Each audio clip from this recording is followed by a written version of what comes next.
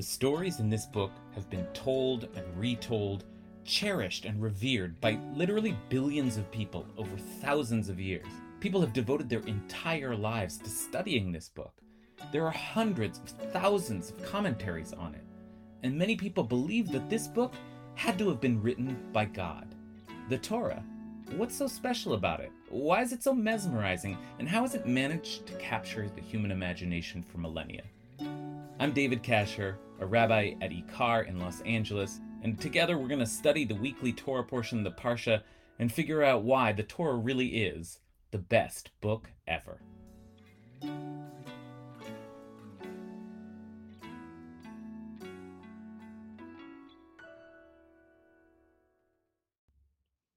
Behold, the mighty Metatron! You like my grand opening there? Okay, are you ready for some straight up heresy? Because this week we're going to look at an idea that seems so far outside mainstream Jewish thought that if I came up with it myself, they'd kick me right out of Judaism. But the great thing is, this week, it's not me saying it, it's Rashi.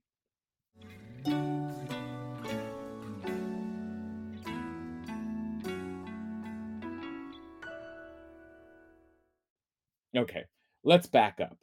Now, after all the epic drama of the Exodus, we have arrived at the section of the Torah that starts to get heavy into laws. Parshat Mishpatim, which literally means laws, so no surprise there. And after the glory of the Ten Commandments last week, with all of their noble ethical pronouncements like thou shalt not kill and honor thy father and thy mother, we now arrive at a complicated list of 53 laws that cover everything from freeing slaves to keeping kosher. So there's a lot to say and a lot that has been said about every single one of these laws, but we're just going to skip over all of that for now. Because it's just at the moment when the list of laws ends that things start to get a little wild. It's right after being told not to cook a kid in its mother's milk, the last law on the list, that we suddenly read this.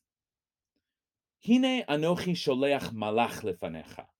Behold, says God, I am sending an angel before you to guard you on the way and to bring you to the place that I have made ready. Pay heed to him and obey him. Do not defy him, for he will not pardon your offenses. For my name is in him. Kishmi bekir bo. Wow. Now, that is pretty heady stuff all on its own. Where is this angel coming from? And why does he have so much power and seem so menacing? And wait, do we really believe in angels anyway? But you know what? It's not that mind-blowing. We have seen angels before in the Torah. It's not a new concept. And they specifically tend to guide people on their way. So that also fits. In fact, the word for angel in Hebrew, malach, is the same as the word for messenger. So really an angel can just be thought of as an emissary sent to deliver God's message. It's a bit fantastic, sure, but it's not that far out there. But then we take a look at Rashi. It says, "For my name is in him." Our rabbi said, Rashi quotes, "This is Metatron, whose name is like his master's." Wait, excuse me? Metatron? Now, first of all, that's a cool name, although I keep confusing it with Megatron from the Transformers, the supreme leader of the Decepticons. But okay, more to the point, who is this? Who the heck is Metatron? And how can this possibly be a Jewish figure? Because I know we said we were dealing with an angel here, but this sort of sounds like another god to me. Well, before we freak out on Rashi, let's remember that he specifically said this in the name of our rabbis. In other words, the rabbis of the Talmud. So let's go look at what they have to say.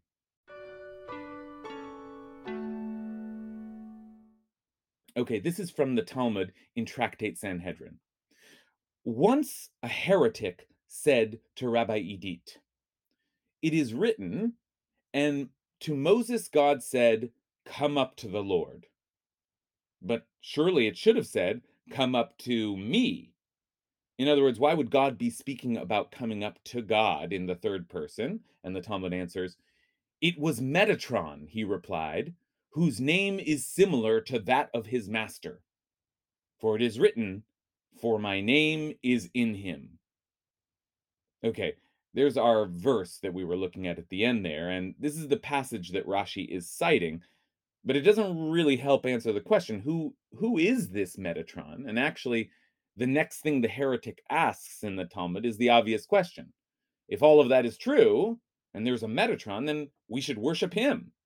If Metatron acts on God's behalf and uses God's name, isn't he like a god? Now, all of this is very provocative stuff for a religion known for monotheism. So, what's going on here? Well, another passage in the Talmud takes up the problem. It describes what it was that caused Elisha ben Abuya, a great rabbi who famously lost his faith, what it was that caused him to stop believing. In a vision of the celestial realm, he sees this. He saw that permission was granted to Metatron to sit and write down the merits of Israel. He said, "It is taught as a tradition that on high there is no sitting, no crowding, no turning one's back, and no slouching. Perhaps then, oh, have mercy, perhaps there are two divinities?" So they led Metatron forth and punished him with 60 fiery lashes, saying to him, "Why didn't you rise when you saw God?" Okay, so that's Tractate Chagiga, and here's our buddy Metatron again, apparently sitting down next to God, and not only that, but writing out judgments for the people of Israel. And Elisha ben Abuya cites a technicality. Generally, you're not allowed to sit down in God's presence. So, maybe this is a god. But really, his basic question is, why are there two beings here at all? And he thinks it must be that that means there are two gods. And then it seems like the way the Talmud proves otherwise is to give Metatron lashes, which of course you couldn't do if he was a god. But that doesn't really solve the problem, because the problem is, what is this Metatron doing up there anyway? Who is he? And why does he get to sit next to God? I mean, the problem is that there is a Metatron at all, and that he acts like a god and uses God's name. The problem is that Alicia's right. This looks an awful lot like there are two gods. And that idea is literally the biggest heresy possible in Jewish theology. So, what is it doing in the Talmud?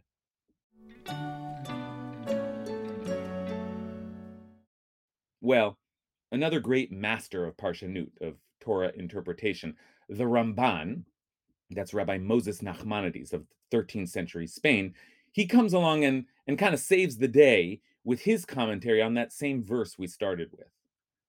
Now, one thing to know about the Ramban is that he was a Kabbalist and believed that the Torah was encoded with secrets that weren't obvious on the first read. So, whenever he gets ready to reveal one of these secrets to us, he uses the phrase "on the path of truth," al derech ha'emet, meaning, if you come with me on the path of truth, I will tell you a deep secret. Okay, so are you ready for the secret? Here goes. Al derech ha'emet, on the path of truth. The angel that is being promised to us here is the same one mentioned by Jacob as the angel who redeems, Hamalach HaGoel, in whom the great name resides. And the Torah calls it an angel because all of the acting in the world is done through this attribute. And our rabbi said that this is Metatron, that is, the name given to the force that guides us on the road. Okay, this is not so clear. Mystical secrets rarely are, I suppose. So let's see if we can do a little unpacking here. Exodus is a story about God coming into the world and doing all kinds of things for people.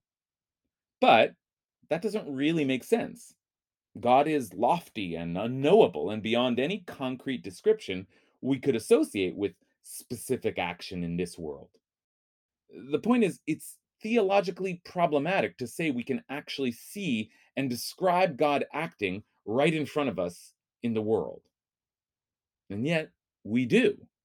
That's one of the recurring messages of the Torah, that God can enter the world and intervene in human history. So, when this happens, says the Ramban, the Torah sometimes uses the concept of an angel to describe it. God's attribute of acting in the world is God's angelic attribute. And Metatron is the name the rabbis give for this aspect of God.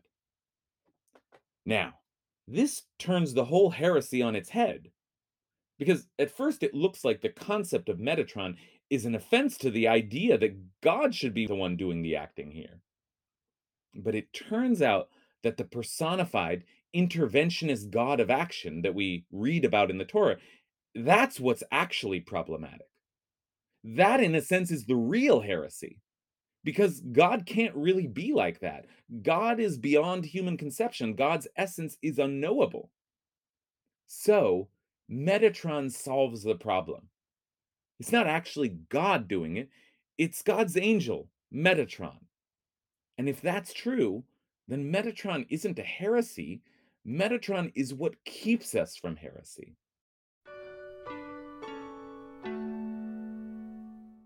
But wait, doesn't that still take us back to square one? If Metatron is acting like a god and we experience Metatron as a god, isn't that really the same thing as being a god? Just like the heretic said above, why don't we just worship Metatron? Or conversely, if God acting in the world isn't the true God, why worship the God of the Torah at all? Well, that's where we need the idea that Metatron carries God's name. Because what this means is that they're really one and the same. And the contradiction only exists in our minds. How can God be immanent if God is transcendent? How can God reveal to Moses that God is coming to redeem us if God is completely unknowable? These questions seem real and difficult to us. But on the path of truth, as the Ramban would say, all such contradictions are resolved.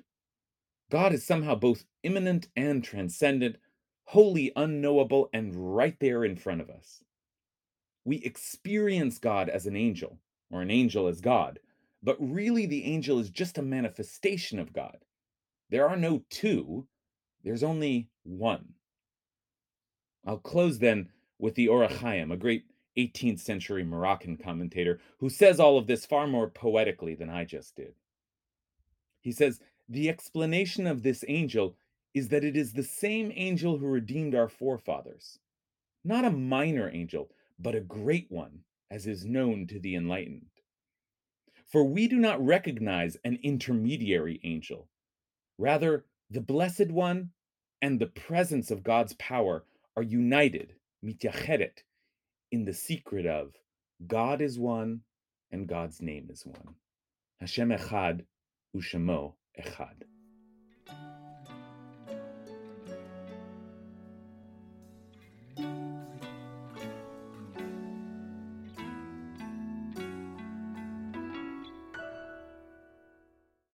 Best Book Ever was produced by Ben Cooley and edited by Vera Blossom, and our theme song is Pitchuli by Hillel Tigay. You can listen to more of his beautiful music on iTunes and Spotify, and while you're there, why not subscribe to Best Book Ever if you haven't already?